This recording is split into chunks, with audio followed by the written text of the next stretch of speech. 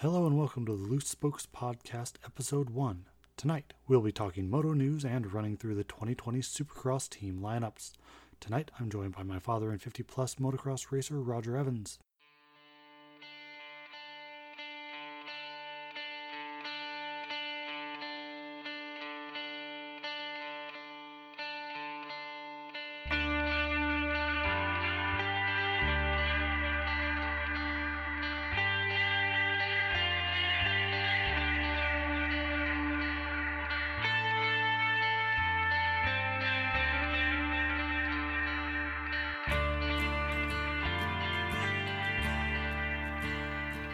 Alright, it is December 4th of 2019. This is the first episode of the Loose Spokes Podcast. We'll just start with breaking news. JGR just picked up two more riders for the season. They had Savatgy on the 450 and Alex Martin on the 250, and they've added Freddie Noren on the other 450 and Jimmy Dakotas on the 250. And those look like they're both indoor and outdoor pickups.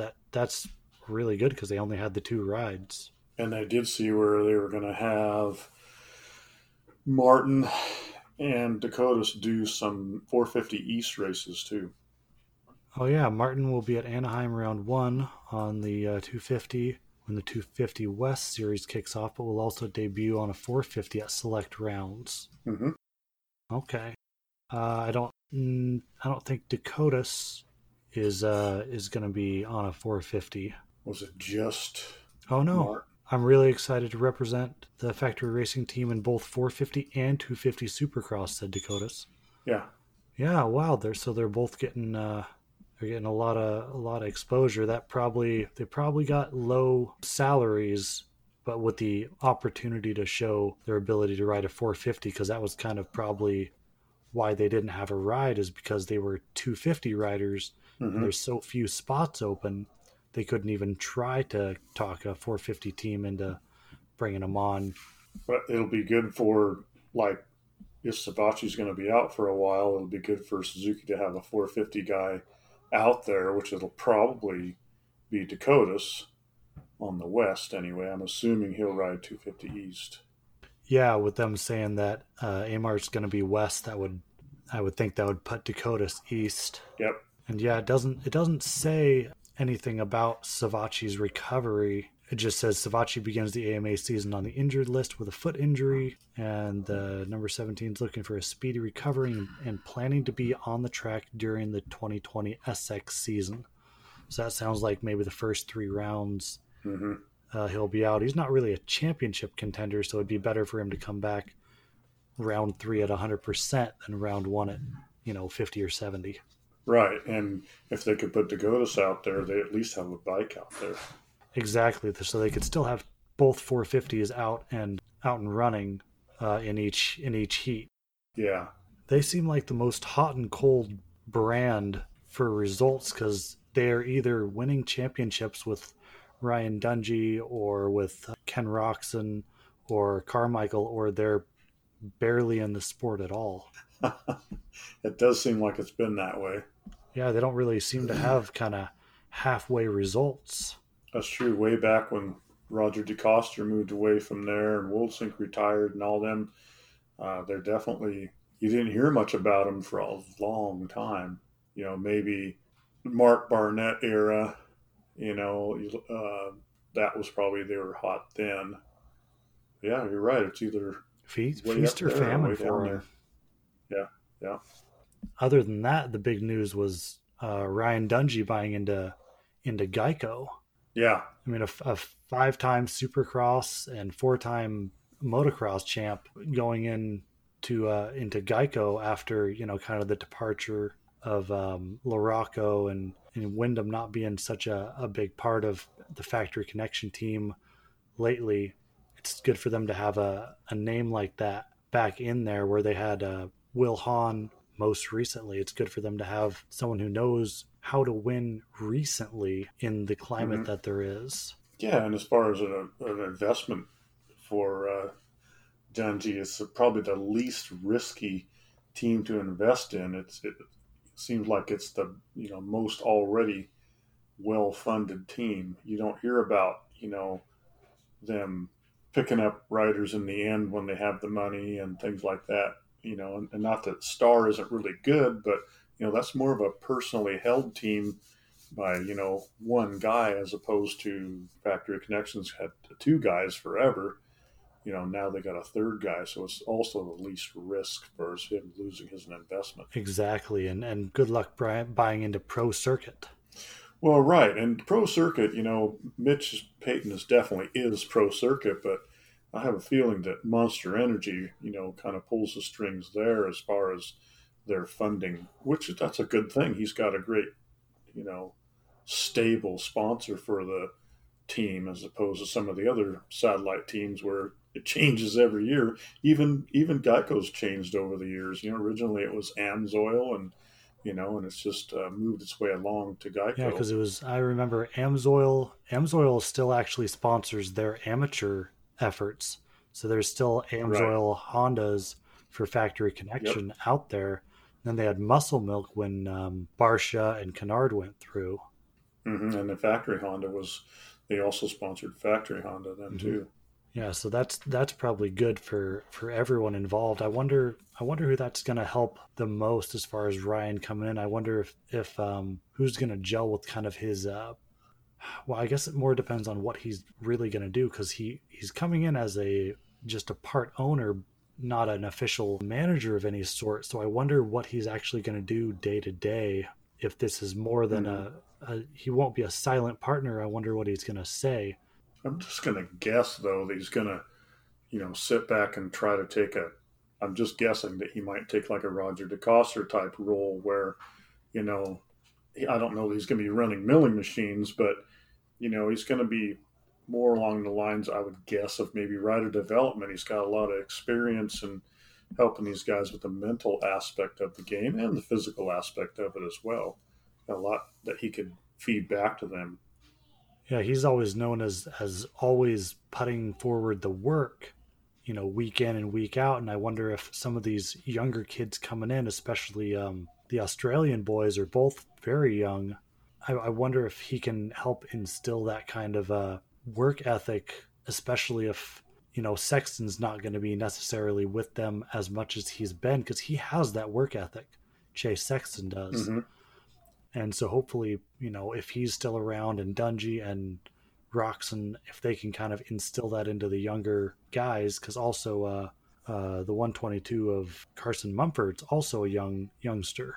So getting them off to a good, solid fitness start and commitment start is going to be key. Mm-hmm. Yeah, but it's funny, there's that element you don't really want to mess with when you think about that Jet. He's a goofball and he's having fun, and how much of that how much and when do you take that away? Do you let them have that fun as 250 guys? Then when they turn to 450 guys, it's all business. That's when Villopoto got serious and lost all that weight. That's when Carmichael got serious and lost all that weight, and they were business, as 450 guys. But when do you pull that back and not let them eat donuts on the podium and things like that, Exactly, which Dungey was very much a serious kind of guy, but, Roczen being around, he's the guy who famously said, after getting off the factory Baker program, going, oh, well, now I get to eat ice cream, and I ate ice cream last night and came out here and won. Uh-huh. So hopefully they can find a middle ground on that. Yeah, there's got to be, and maybe, well, no, they won't be mixing it up with the two, but, the guy that's doing Team Honda now that took Dan Bentley's job, he's back. It's Kehoe. He can be kind of goofy too. Yeah, which maybe between the two, they can have some fun and be serious at the right time. Yeah, and you need that with the 250s, because it's too easy for these guys to burn out, and if they burn out before they get a chance to even go to the 450s, which we've seen, there are people that just stop. Yeah, they don't make the transition. And there's a lot of people trying to make that transition. Martin Davalos, no official ride yet, right? Like he's looking at he's looking at a couple of them, but he's not officially on anything.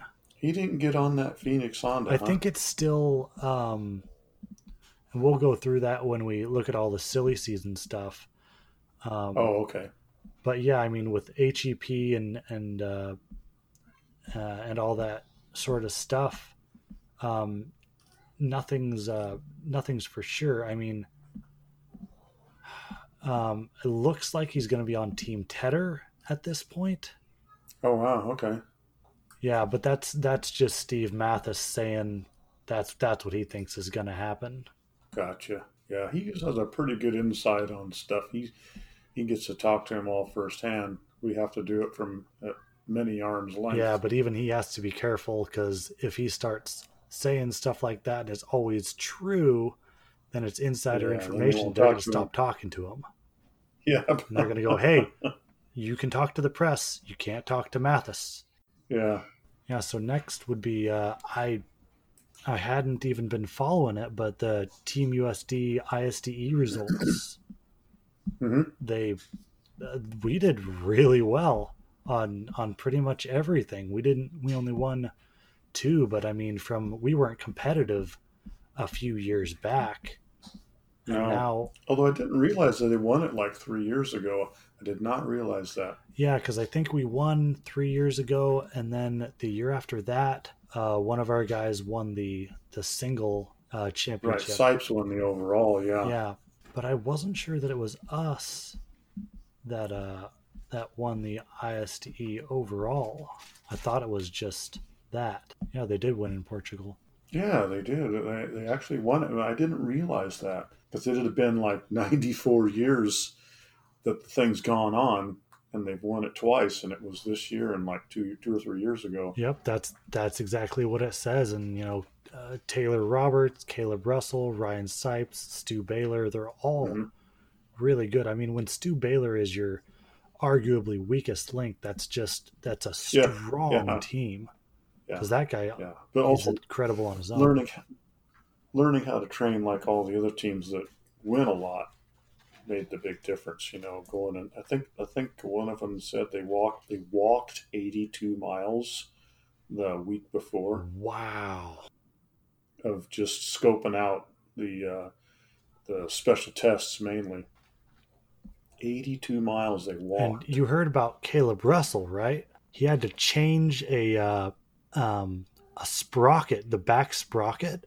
Right, he hit a rock and bent it. Yeah, he had to change that on the side of the trail. They said he lost 10 minutes, and he made it up. That's crazy. Like that's next level. That up against average Joe. I mean, he had to haul. Yeah, and he was already having to haul because he's racing against the best. And even with that, a lot of them are saying, like Ryan Sipes said, he said we weren't necessarily the fastest every day, but we didn't make those big mistakes, which they've been saying the last few years is, oh, well, if we hadn't made so many mistakes, I think it was last year they said we would have won, but we made too many mistakes, and that's on us. We got to do better next year, and they did.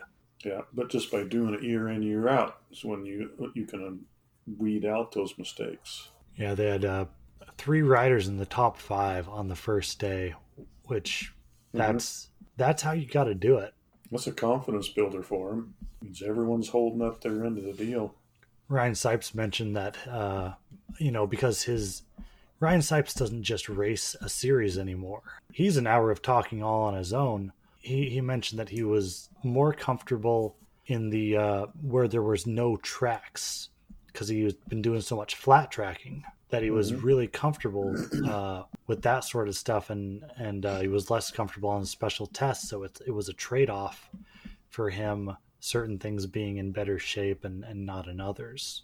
Yeah, you'd think being a moto guy, he'd be more comfortable in the special tests, although, with moto, you get to do that lap after lap, and you can kind of hit your lines. But then again, that's why they walked 82 miles, though, to know where their lines were in those. Yeah, he says, the one thing that did help was all the time I spent on the flat track. Being comfortable when I was totally sideways was a real benefit, since a lot of the tests at the race are grass track style, and you got to step it out a little. This is where my practice hurts me, is when the test got rough and bermed up, where in the past I would have loved that. This year I was better when there were no lines and I could slide around a bit. So Mm. that's really interesting with him doing supercross and hill climb and hard enduro, and all these different things, and then doing the ISDE is he's got a completely different perspective coming into it with how to ride. And when you do race those grass fields and tracks and stuff in ISDEs and hare and hounds and stuff like that, they're so sketchy because it seems like you're hooking, and then like he was saying, the back end is out there so quickly because a lot of times it's on a off camber or whatever, and you just really got to feather the throttle and don't let the rear wheel overspin too much, or it will on that grass. It's slippery. When it goes, it really goes fast. Yeah, because we've had the grass grow in the field here in the back field that we ride in. It's when you go out there at the beginning of the end of the season, you got to cut tracks, and it's just drift all day until you can get rid of the grass, and then you can start pushing it down and trying to get the knobbies to sink into the same spot and building the berms out of the grass. The first time you go around, it's just on ice, and that's what they're doing, but at that kind of a speed. Yeah, because the special test, you really got to roll. You got to go as fast as you can, but you can't afford to fall or it's over. So it's definitely an interesting, different push than motocross. There's a lot of good stuff going on across the globe now. It's not just the U.S. You start adding the Hare and the Hound stuff and the ISDE and the Australian Supercross getting big. There's a lot of stuff to watch kind of around the calendar, which is hard on some riders, but I mean maybe it means that we can have really competitive but multiple series, not just MXGP and AMA. Maybe there's room for a whole third segment of guys that don't race either of those and do all this other stuff. That's true. It kind of breaks up the monotony for them, and they can learn new things and have fun. Look at Andrew Short. Oh yeah, I was on his Instagram again today. He's found a whole new career, something he picked up for fun, and he is as serious as you can get about it now, which is amazing. Yep, the guy has a great chance of winning Paris-Dakar. He really honestly does. Yeah, because what did he qualify, 6th or something? I think last year he got like 6th or 7th, but the last 2 days he's riding with a broken foot. Yep, broken foot. He qualified like 30th or something. Terrible qualifying, which is really important in that sort of a race. Yeah, with him having a good start, and he had been riding for what, less than a year? Months? Yeah, something like that. And he won a rally just recently. I just can't remember where it was, but he won a rally. The last rally he did, he won. There are guys like Toby Price that have said that, it's impressive him, the rate at which he's learning the sport, and and at his age, put those together, and he said that he didn't get as much head start as he thought he would from motocross, but I think it's starting to show now. I think now it's starting to pay dividends, and it just didn't at first. Yeah, he definitely knows how to ride the ragged edge, but he was saying just learning how to read the roll charts, and not miss his turns and stuff was really a steep learning curve. Yeah, as it would be. I mean, going between track and trail just at an amateur level, or heck, when I would ride my street bike from my house up to your house and then hop on my dirt bike and try and ride that and then hop off of that and get back on my street bike, that was relearning every time I did it. That was the craziest feeling because they're so different, and jumping from one to the other, you go, I might as well get in a car. It's a completely different thing. You'd think it'd be similar, but it just so little carries over. It's a bit disappointing. And on the rally bikes, you don't see those guys throwing big whips. Those things are heavy and very top heavy. Yeah, they're probably more like a street bike. Yeah, probably. They got the full fairings like one. They're big twins and stuff. they're probably geared to go super fast. I know he does. They do some of those on 450s. Some of those rallies they do on 450s, but still they've got the fairing Mm-hmm. and the downpipes and everything. So I'm sure the weight's distributed a lot different. Yeah, I've always been interested in if I could have any bike that isn't a pure dirt bike out of a building. I really like the Honda uh, Africa Twin. That's a Mm-hmm. really neat bike. It looks striking, and it just seems like a completely new thing to go do, much like a trials bike, where I kind of get the idea, and I think it would be really fun to learn to do that. Adventure bikes do look like fun though. That looks like something I could get into in my I'd say my older years, but if you're the standard, then I can't say that. you'll, you'll be fighting back harder than ever in your older years to not have a street bike. Well, I don't think mom will let you have one. Too many tickets. Oh yeah, I'd be doing wheelies on the street. I won't let me have one. I was telling Ryan the other day he got that 501. Mm-hmm. I told him those are really cool. I'd love to have a dual sport, but I've already vetoed it from my brain because on my street bike I'd look over and go, oh, I could just park over there. Oh, there's a curb in the way. Well, if it's a dual sport, you just Mm-hmm. go up and over the curb. That's fine. Yep. Yep. It's just too easy to do that sort of thing Yeah. because it would. Well, I want to try a dual sport ride with a bunch of buddies and just, see what it's like. I don't want to jump in with both feet, but it could be fun, riding up over the mountains and having lunch somewhere and, you know, trails, back roads, gravel roads. Could be fun. It's worth a It try. would be wonderful right until it started sleeting. Oh, yeah. Then I want my truck. As soon as it starts to rain, you go, oh, I should have a roof right now. Yeah, yeah, and a heater and windshield wipers. That just means you're a fair weather rider, which is not a bad thing. That's for sure. That's for sure. If I'm going to ride, it's going to be quality. I don't need to endure anything at this point in my life. No, There's enough things. there's other things to do in that weather. If it's gonna snow, Mhm.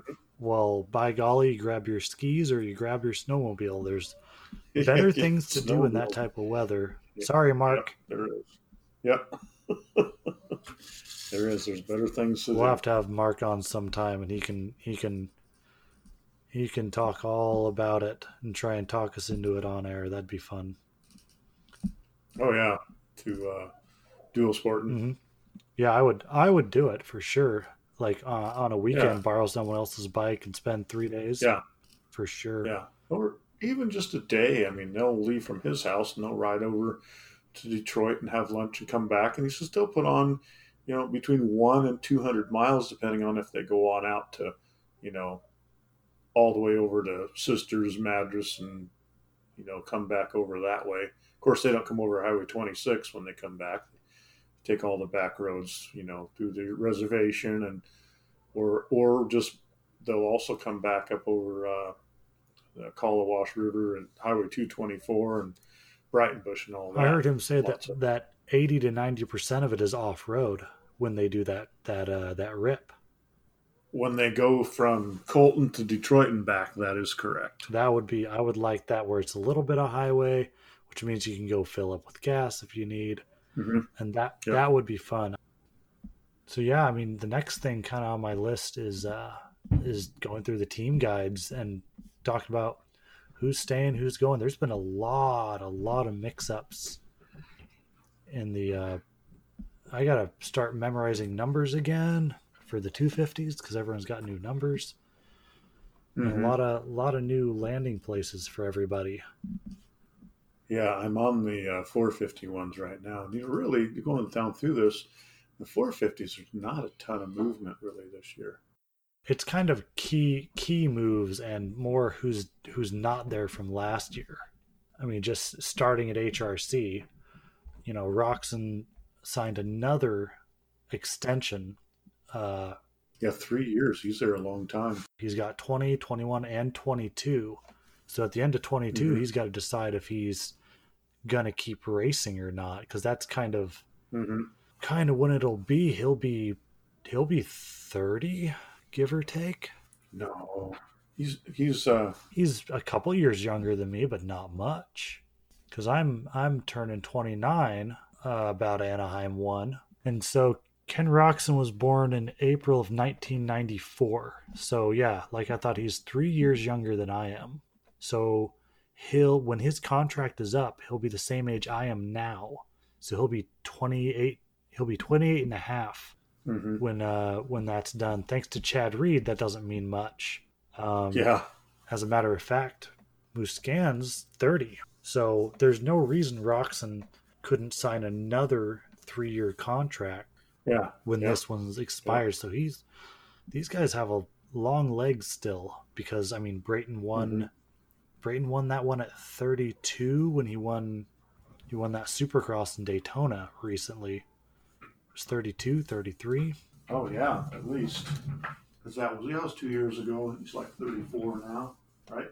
Or 35. Something like that. So on Justin Brayton, he's got that ride over there at HRC, at least for Supercross, which he's very much earned that. He's now a 4-year in a row Australian Supercross champ, and he did win that race on the Bullfrog Honda in Florida a few years back. And that's recently compared to a lot of people on this list, actually. So no one can say he didn't earn that. I think he's very much earned at least an indoor spot for what he's done for Honda racing in general over the past 4 years down in Australia, and then coming up here and still putting him up in the top 5 in some races. Yeah. He's very much earned basically a fill-in ride at HRC. He could very easily do top 10 in every race. Now, I was talking to Dave. I wish he was here. I was talking to Dave over Thanksgiving. I think he's going to win a race, and I think it's going to be a Triple Crown.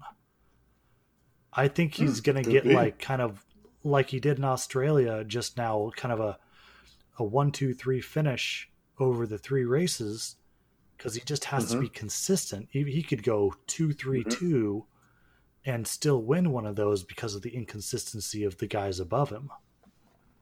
And he's really good on a sprint, and he has won mains in Triple Crowns. It's not that he hasn't. I think last year he won one. So it's completely within reason, and he's been supercrossing. He's up to it. Yeah, he'll start out hotter than most. There's other guys that'll catch on after 4 or 5 races and maybe start beating him, but early on, he's the one that's most in tune. Yeah, and later on in the season, he might get a little more fatigued than everyone else because he's been racing. And he's in his mid-30s. that as well. But I mean, the first Triple Crown of the season, I think, is his best shot to win a real main. And that would just be, he would be over the moon. Chad Reed would be very upset. Yeah. Might have to come back and say, well, we're not going to retire till 2021. One more season. Yeah. But that'll be good to see him out there. And then for outdoors, we'll have Chase Sexton out there. And I think he's going to do well for a rookie season, as long as he can stay off the ground. Oh yeah, especially on the 450s, that ground gets a little harder. But he's a strong kid. He's like very physically fit, and Roxon said himself last year that he was ready for the 450 just because he can handle the bike. And watching him win the Supercross last year, there were times where he would pick up speed, and you could watch him.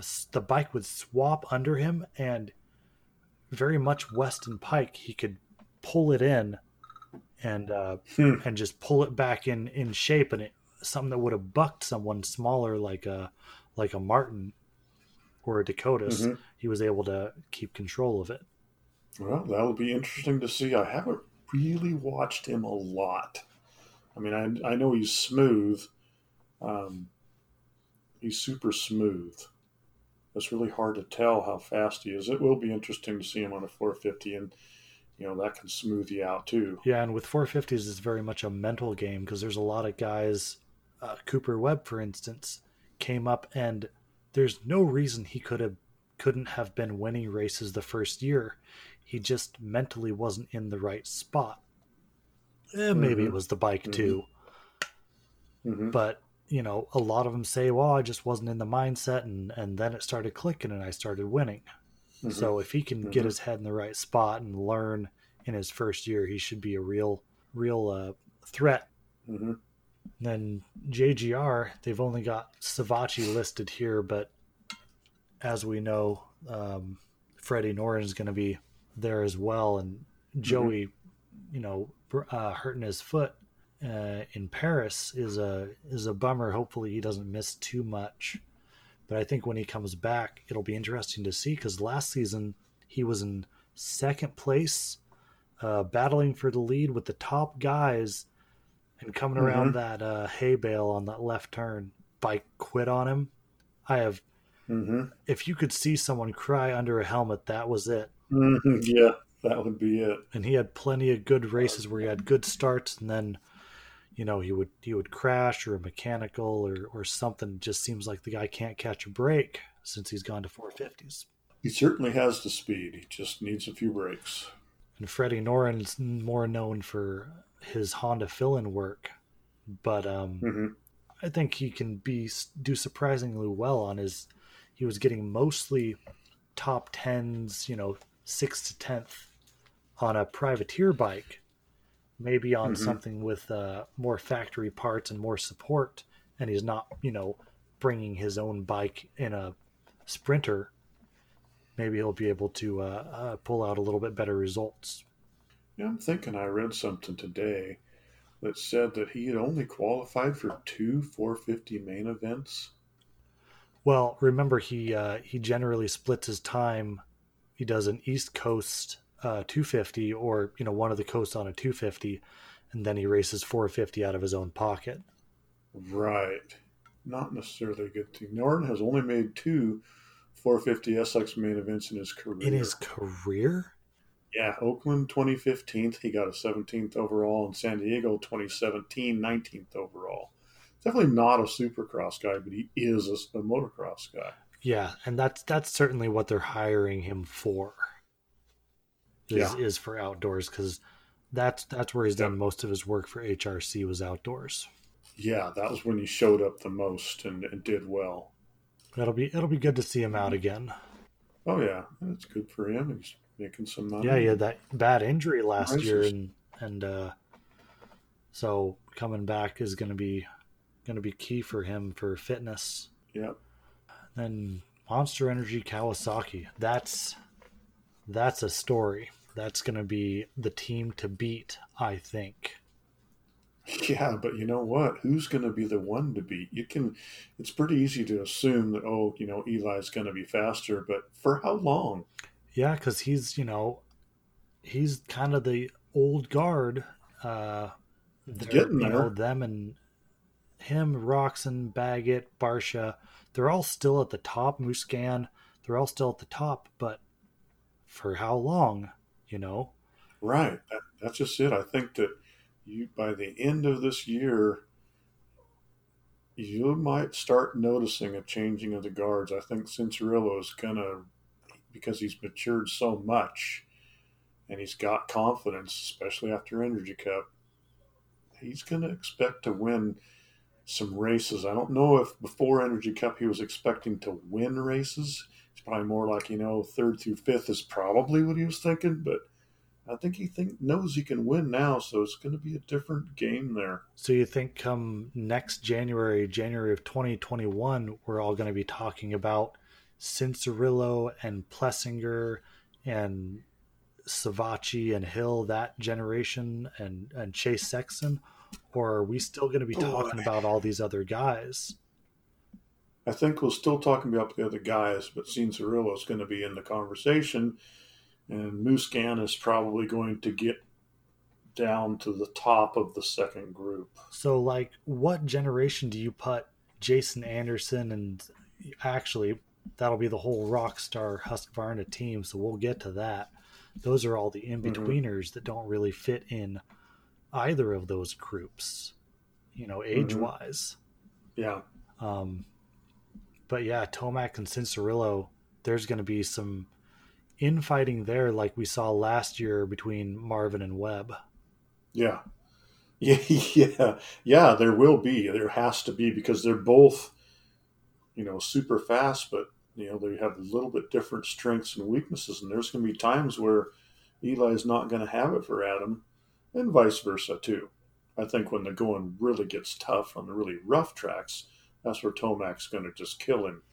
But, when it's a smooth, more of a flowy track, Cianciarulo just might get That's him. a good observation, is Cianciarulo's been less adept at the rougher tracks, the Thunder Valley and such, that really get really rutted up and bad. That's where Tomac seems to have an extra gear on everybody else, and that's where he seems to miss out. So outdoors, Cianciarulo may have a bit of an uphill battle in the first half of the season. Between the two of them. I agree with that.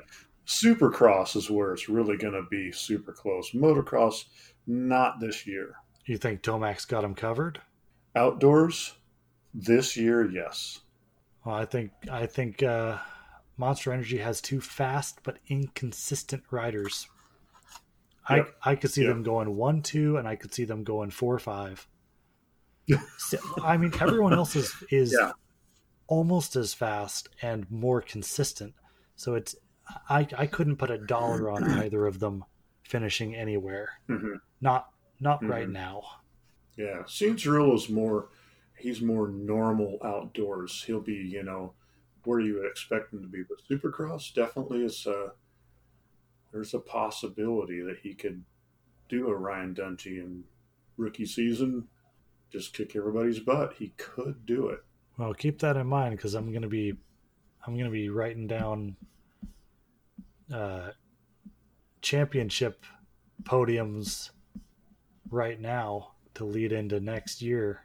So I'm going to need a 1, 2, 3 when we get through the list, which is impossible. We're going to be wrong on all counts, but oh yeah, just a guess. And then Monster Energy Yamaha's got the same guys there. Barcia's got this year and next year. And Plessinger, we'll see if he re-signs. I think he might not if his year goes the same. I don't think he gelled with the bike. Yeah, he's doing a Cooper Webb. It's just not working for him just like it didn't for Cooper Webb. But Barcia seems to work good on the bike. I mean, he could easily win a race this year. He really could. Well, he won last year, A1. Yeah, he did. Yeah, he won A1. But he definitely could win. Even in good conditions, he can get it done. Yeah, I mean, he won A1 last year. He just won King of Paris. He's, he looks good on the bike. He's the only person I've seen who can actually ride it confidently. Yeah. I think it's because he wants to kill the bike as much as it wants to kill him.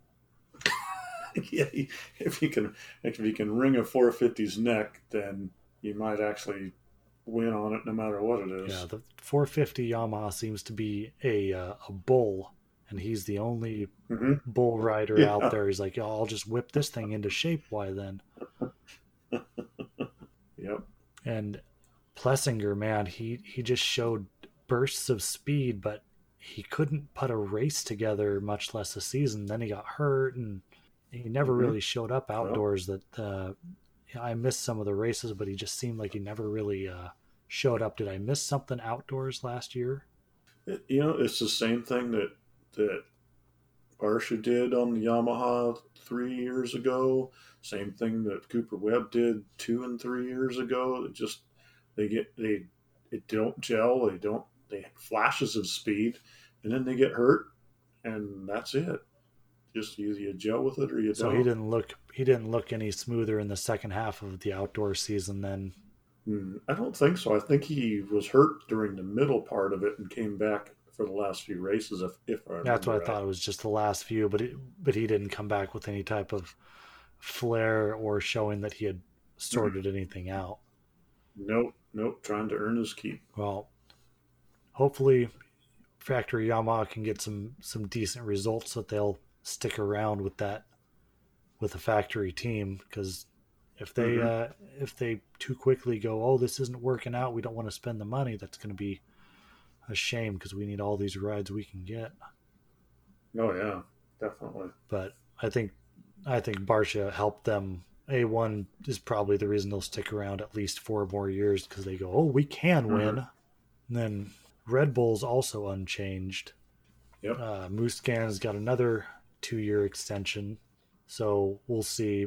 In 2 more years, he's going to be in his low to mid 30s. He's going to decide if he's still got it or not. Mm-hmm. This year is going to be a big showing for that, because last year he was still able to keep up with the Oh leader yeah. on most of the Yep. races. He still showed he had it, but Mm-hmm. he didn't show what he had the year before. He just seemed to be a tick off of Yeah. Just a, 2018. yep. Yep. I agree. Just a tick off. Yep. Do you think that's just age, or was that his nagging injury from the fall and winter before? Because he came in with a slight injury. And it could be as a confidence, knocks down your confidence a I bit. just didn't see him bounce back in the outdoors, and Yeah. that's why I think it's not related to the injury. I think he's just it's mean to say that someone's peaked, but I think that his peak was very high, and he was Mm-hmm. just a little bit of luck off of being a multi-time Supercross champion. I mean, he could have had stuff, but same reason that people like Wyndham, have a lot of wins but no Right. championships to speak of, just because everyone Yeah. around him was so much faster. Just that Yeah. one guy. He peaks at the wrong time. He had to follow, Ryan Dungey around, and then he's followed Tomac around, and then it really wasn't good when he had to follow Cooper Webb around. Yep, because it was you his know, I, time, and he missed it. yeah, it was. He missed it, but it would. But the guy really, he's still good enough and young enough that if the guy won the first two Supercrosses or whatever, he could go on a He roll. could, and He it's gets such a he mental gets game. comfortable. Oh, such a mental game. Yeah. But yeah, the next 2 years with Red Bull, I think that's still a good call for them, because if nothing else, people like him. He's a very Oh yeah. friendly, likable guy. Yeah. Yeah. Especially as far as the French go, a lot of times French just don't get along with the American crowds, but he's a good guy. He's pretty normal, I hope he's the so he's start of definitely that, turning that because around. Yeah, I think we've got so. another guy coming in the 250 class, who is French, and he's joining one of these teams later. Not Sewell. Mm-hmm. Um, Subrias, Cedric Subrias. I'm not sure I'm saying his last name no, right. Brian Morieu. He's joining Oh, Troy okay. Lee. Oh, okay. Yeah, so he's going to be joining Troy Lee. So we'll get to him a little bit later, but hopefully he's the third in a row that have just been wonderful, because Ferrandis Mm-hmm. came in with a bit of a not a chip on his shoulder, came in with confidence, we'll call it.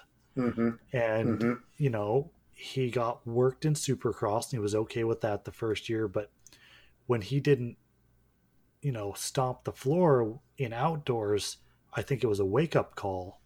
And he came back the next year at Supercross a little humble, and he got super fast. That's of course when he crashed halfway through the season and broke himself Mm-hmm. up. But he was at the time catching the leaders and in championship contention.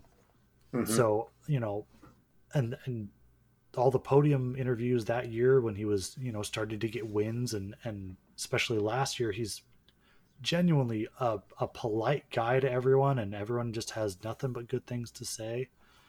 And Mm-hmm. I think that started with Muscan, because Yeah. everyone before was not known to be friendly. Mm-hmm. I mean, there's just names from Michelle Bell all the way up. Mm-hmm. Porcel, Yeah. Yeah. they weren't.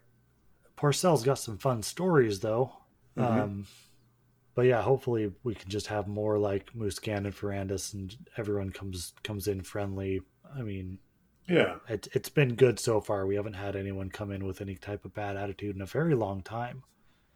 no, that's Cooper right. Webb is Yeah. arguably one of the roughest people uh, Mm-hmm. in the pits, and he's still a nice guy. Mm-hmm. And so we'll see if he Yeah, they're can doing. back up his championship this year. What do you think? Ooh, boy. I don't know. I kind of don't think so. You're going to doubt the reigning champ 2 years in a row? I mean, you were right last year, but No, I don't. I think between the two Kawasaki guys and Ken Roxon, those guys are truly week in, week out going to be hard to beat. I mean, you're going to have Anderson's going to get some wins, Cooper Webb's going to get some wins, and even Brayton might, like you say, get a triple crown win. there's Um, Zacho, there's Mookie. Zach Osborne could, um, I mean, but Barsha won it's last year. You really can't count him out. they could definitely get even get a complete race. I mean, you could go all the way down to Justin Hill could win a Yep, race. he's got the Uh, speed. He showed it in he his fill-in does. ride a couple years ago. Yeah, he definitely could. But in the end, you know, Roxon and Team Kawasaki is going to be they're the strongest people. They just are. I mean, it's really hard to think anything different, and it's hard to say, Cooper Webb's not fast or Blake Bagus is not fast. These guys are fast, Oh, super faster fast. than we could ever imagine trying to ride at Yeah, that speed. yeah, but I think that, you know, Trey Kennard said that success is when luck and preparation come together.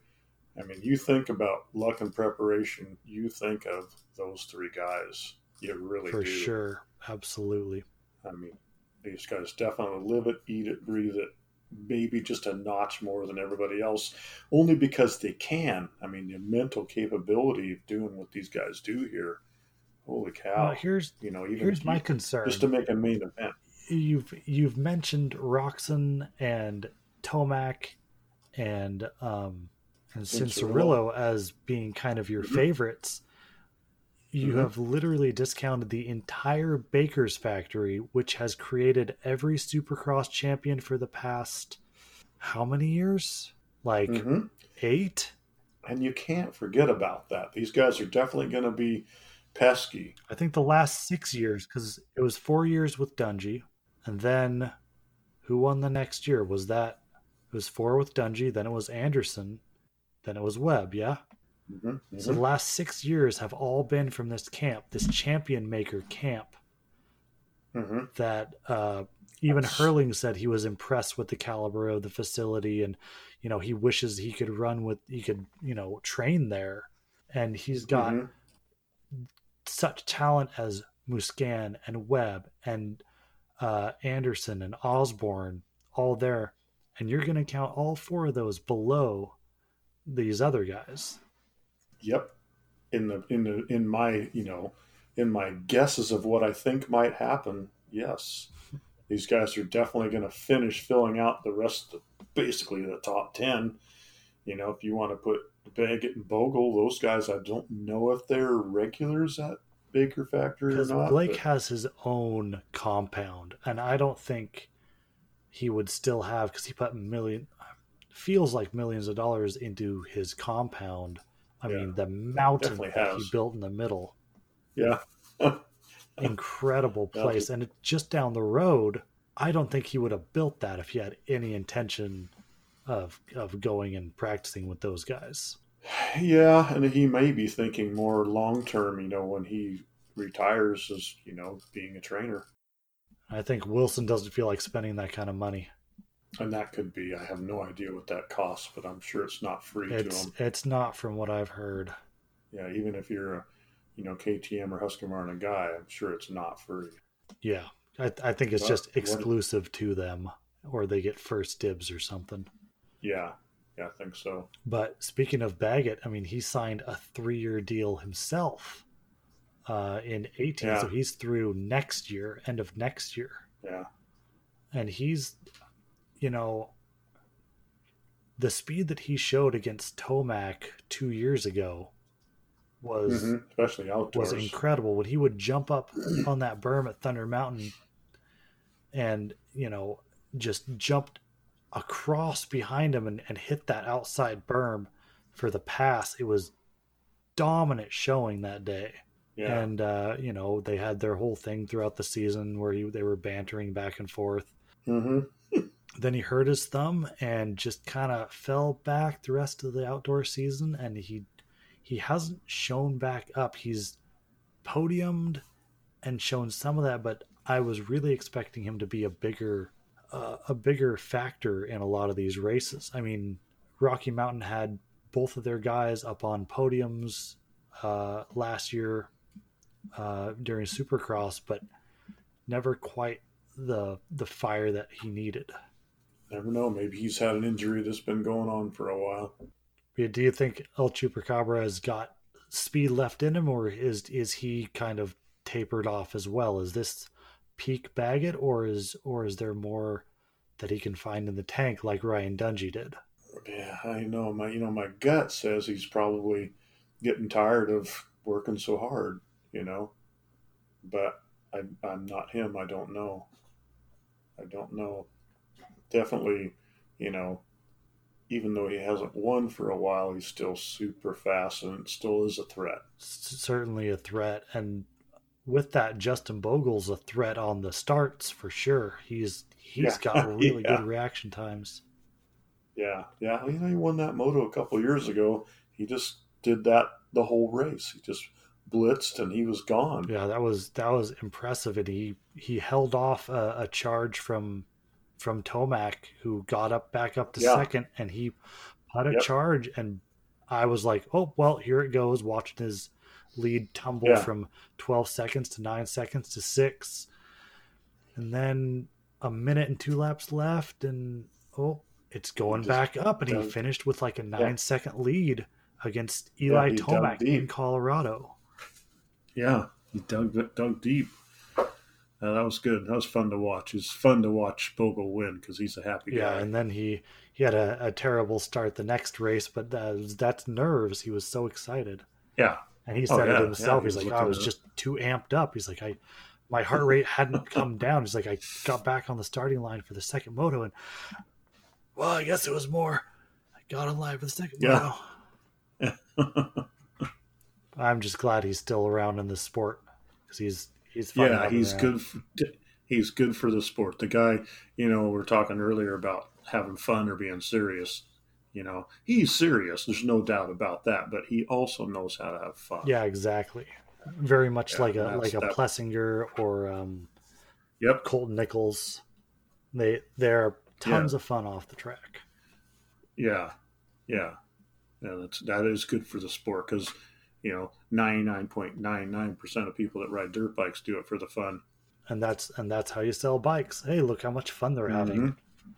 That's how you sell bikes. You gotta have fun. Yep. So I mentioned Rockstar Husqvarna earlier.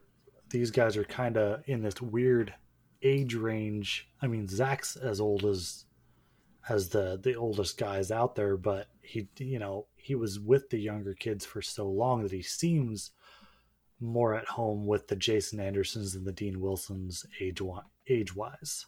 Mm-hmm. Yeah, he does seem like it, because he says he's 29, so he's probably 4 years older than these other two guys, 4 or 5.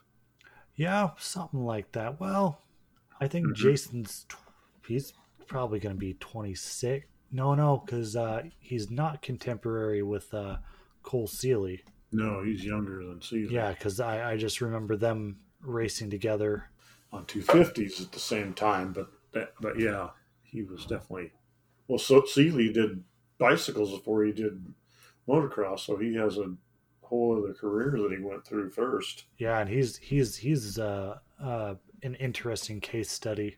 So Anderson was born in 93, so he's 26. So he'll be turning 27 this season.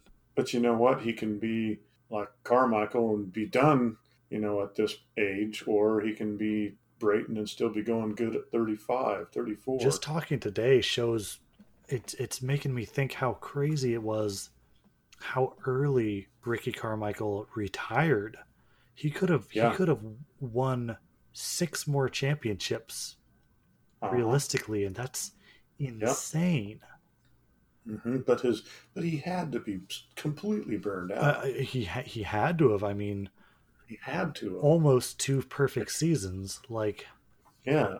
And then he's looking at, the car racing was coming up, and that was kind of pulling him, just like Reed is now, at just 10 years older, well, almost. that's the thing is Uh, he's Reed's, yeah, 10 years older, and hmm finally retiring. People have been saying it for Yeah. 10 years. Yeah. But he's looking at car racing. He's not thinking, I'm done, so that kind of hastens the exit when you got something to look forward to. But when you're just done because you can't do it anymore, you're going to hang on. Everyone on this team is older than Carmichael when he retired. hmm I just had a thought. Dean Wilson, when when Brayton quits racing in Australia, Dean Wilson needs to go down there and do that. He could win those championships down there. He's equal speed. He could do it, and he's halfway there with the accent. Oh boy. Oh boy. Wonder what he'll say if he hears this. Goodness. No, he really would. He could do really good doing that and make some money, you know, um, and have a nice retirement just like Brayton does. I'm sure Brayton made money here, but Oh no, he I made think he's way more. probably made way more down there. Yeah, exactly. Wilson could do He it. absolutely He could. He's absolutely could do it. He'd be a perfect candidate to go in there and step into that position and start doing that. having been to Australia, and Australians, how they're perceived, at least up here. If hmm Dean Wilson doesn't fit in with the Aussies down there, who Yeah, could? He's yeah, of that. lighthearted. Yeah, I think he Yeah, would love it down there doing that. yeah. Well, didn't he did race some of those races down there last year? He He did. did, yes. Him and Jason Anderson went Yeah, because down there. Anderson And won the championship down there last year by accident. The yeah. Yeah, Whoops. and he won the Oceania this year. So this team's got to be the oldest single team on the docket Yeah, by it does on average. it. The average age. Yeah. 27, 29, and 27. I mean, Hmm. because Roxon's maybe 27, and Brayton's 35. So maybe if you average them, they're both about the same. But yeah, I guess Honda's not that much, not any younger. Nice. It's not a kid's sport anymore. I guess I'll keep It's doing really it. not looking through. I mean, Plessinger's younger, but Barsha's older. I mean, they're probably around the hmm 27, 28 on average. hmm hmm Muscan we know is about 30. Cooper Webb's going to be 24, 25, so they're about 27, 28. Baggett and Bogle, like, yeah, we're looking at 27 being the average age Upper of yeah, the yeah. top Wow, that's guys. crazy. Yeah, Wow. that's a good thing. Yeah, that's When you're older.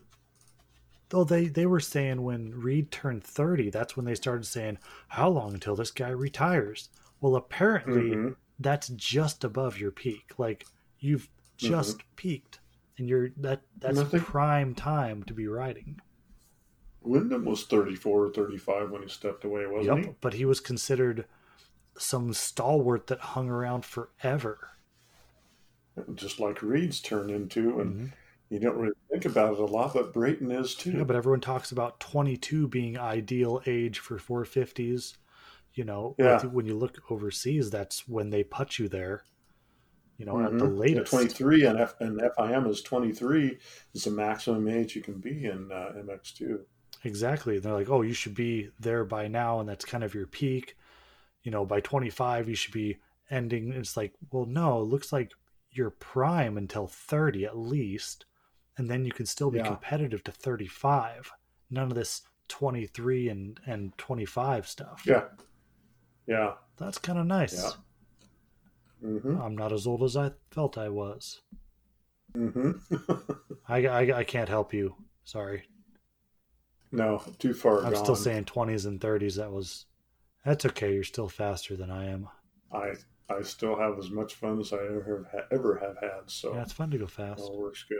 And so, Smart Top, Bullfrog Spas, Moto Concepts Honda.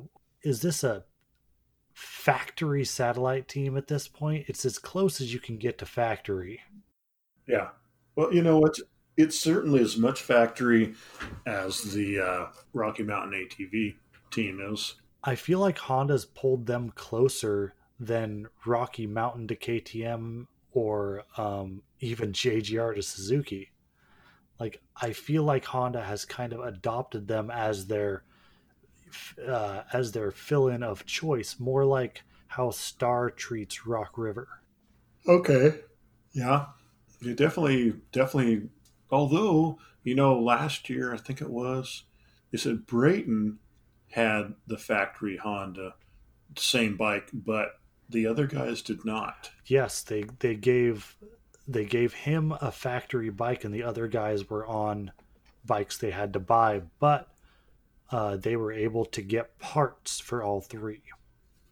Mm-hmm. Partially because the other bikes were a year old, so they had tons of parts. They didn't have to wait for them to be machined and shipped over on a boat. Mm-hmm. But I wonder if they're getting more support this year, since they're doing the pictures together now, like the photo shoots. I also wonder if that factory bike that they have for Brayton, I wonder if they leased it like Chad Reed did. Where they got it back at the end? Yeah. That's possible. Nope.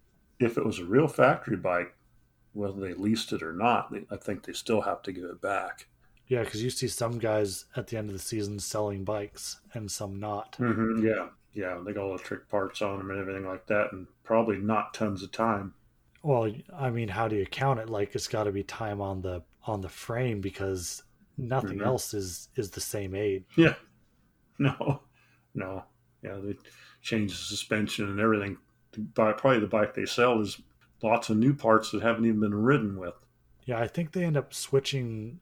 Some teams end up switching to their practice frame, and they swap the frames halfway through the season just to keep it fresh, and they put all the parts over. But yeah, Malcolm Stewart, Vince Friese, and Justin Hill. I mean, Friese is going to be Friese. He's going to get good starts, frustrate people, but hey, if you don't want to have to pass him, get better starts, bud.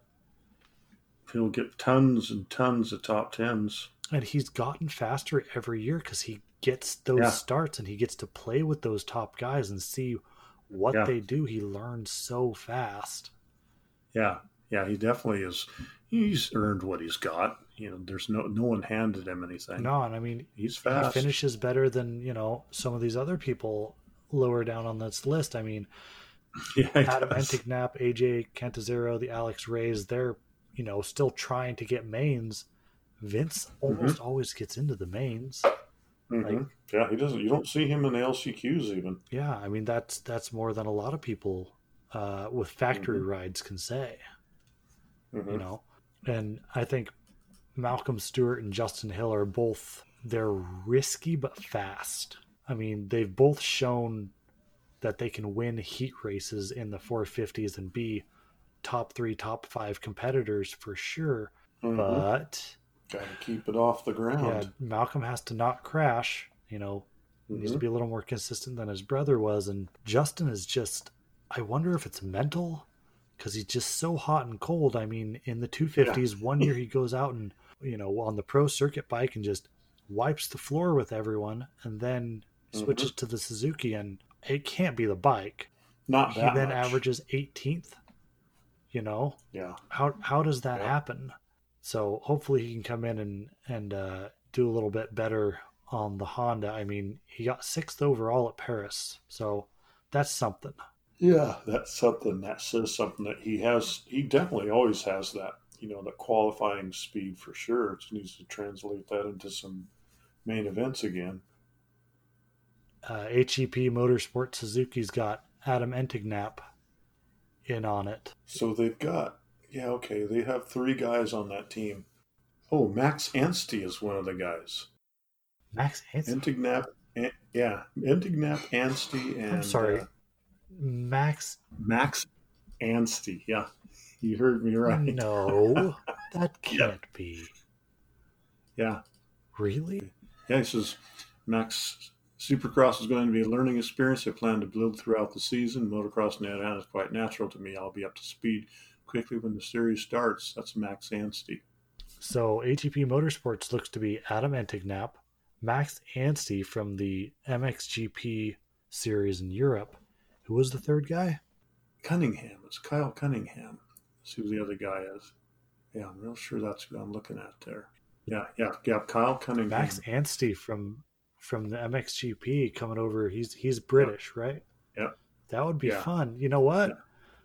I wonder if him and Dean Wilson are going to hang out at all. Because they know each other from the Nations team. Yeah.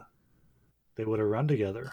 Yeah, actually, Anstey was the overall winner of the 2017 Motocross of Nations. Yes, he was. That was the year that they podiumed. Good for them. So then there's Rock River, which is still rumors from everything I've seen, which is either Benny Bloss or Kyle Chisholm or both. But Rock River's a good team because they got that 250 team that's pretty solid. They're trying to have a showing up here in the 450s. Yeah, I've never seen them have a 450 guy before. Yeah, they've done it in the past because they were getting some support from Yamaha when Yamaha didn't have their factory team, and people were getting injured at their main team. So there's that. There's the new team All South, which says Van Martin. SGB Racing Kawasaki, which I hadn't heard of before, which looks like it's going to be Cantazzaro and Alex Ray. Team Tedder, Dakota Tedder, of course, and he was saying that he wanted someone he was looking to hire, and Mathis thinks it's going to be Martin Davalos, which good for that guy for finally, stepping up and going, okay, I've said that I want to race 450, got to put my money where my mouth is, because he has an out. He could race 250s, right? He pointed out, though, didn't he, of 250s? Oh, no. Didn't he have an injury? No, that was somebody else that did you know that. What? Maybe I'm remembering it wrong. That was somebody else that's going to still race 250s again. Shane McElrath. It was like McElrath, wasn't it? Shane McElrath. Moody. Yeah. Shane Moody McElrath. Yeah. Okay, that's what I was thinking. But Davalos got a 450 ride. He did, or it's still rumor? Well, I guess it's still rumored. But looks like he should. And he should be, if it's a KTM, he should be pretty comfortable on it. Yeah, because he raced the Husqvarna a couple of years ago. And Cade Clayson looks like he might be back at the AMA because he signed with PRMX Pelletier Kawasaki to race the Canadian Triple Crown, and he's expected to return to Supercross in 2020. So his suspension will be up, and he'll be back hopefully. Back and going. And then Chad Reed, he says he'll be at Anaheim. Says it's his last season. Is he going to show up on a privateer bike, or is someone going to give him a ride for his last year out? No, he's going to be riding that Honda all year. And he talked about just yesterday or whatever his last race being Salt Lake, so he's going to do the whole series. Yeah, I did read that, and that's weird. Salt Lake being the closing now. Yeah, because it's been that since, or it's been Las Vegas since basically its inception. It has been for a long time. Not when it was like a 4-race series back in the early days, but it probably, I'd have to look it up, but I would guess certainly since the early 90s, early to mid 90s. Yeah, long time. Not forever, but good long time. So that'll be good to see him do one more year. Tyler Bowers probably going to be privateer again because he keeps picking up little bits of support here and there. Mitch Payton still helps him out a little bit, and when he comes here to Portland, he usually does pretty well at the local race. I think last year he lost to Kevin Rookstool. No, I don't think so. But it was somebody local around. That could have been. Yeah, it could have been. But you're right, he got second. Then Brock Tickle, with his suspension being up in mid-February, we'll see if he can pick something up. It seems like he's got some sort of. You might be thinking of Christian Craig. No, Tickle's got some sort of KTM he's riding. Um, I'm not sure who's in charge of it, but I thought I read something about that last week or so. Well, with the way all that went down, it'd be nice to see him. When he left, he said he was feeling the fastest he had ever been. So Yeah, oh yeah, he was doing good. He was going to Baker yeah, Factory. and he was running right up close to the podium, and he was feeling real good when that happened. And then Chisholm leaving HEP and possibly going to Rock River. That's most everything. Uh, Forgot to mention Joshua Cartwright up there with Cade Clayson, but yeah, the 450 is gonna be pretty close. Oh, yeah, that's what it was. Tickle got a ride on the Gas. KTM just purchased Gas, and they're doing an MXGP team and everything like that. Kind of like they've done with Husqvarna. They're going to put bikes out there and make something happen. So yeah, I think he's going to ride the Gas, which it's not going to be the Italian made bike it was. I'm real sure it's going to be a pretty heavy KTM bike. Probably that would be a fair assessment. Not that gases weren't good; they're real good, but I don't know that they could refine them that quickly and make them competitive. Well, not unless they went Husqvarna and it's basically the same thing.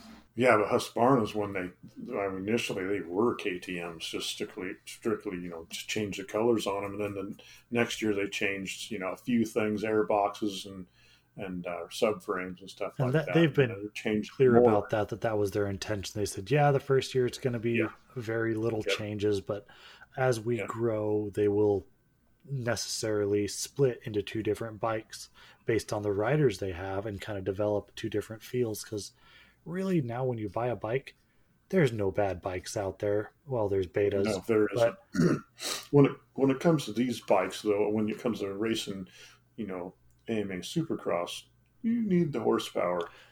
You really yeah, do. but there's no bad bikes. It's mostly having proper feel. Like it has to be the right bike for you, not like 1984 to 1986 where Honda just ruled the roost and all the other bikes were playing catch up. Like the Yamahas are fast, but you know a little aggressive. They don't turn super well. The Hondas are the best turning, but some people think that the throttle's a bit touchy. The Suzuki's are heavy, but they handle very consistently, and the Kawasaki's are twitchy but lively, and the KTM's and Huskies are they put up with more because the steel frame will bend a little bit, so they're a little bit smoother and they don't kick back as hard. But you got to be used to that type of a feel. So they're that's the beauty of it is we have all these different brands and they're all different, but there's not really a penalty box because even the Suzuki's still a good bike. Oh yeah, no, there's no bad bikes. I agree. So if it was day before A1 right now, and I had made you make a prediction for first, second, and third in the championship, and I'll let you put one note like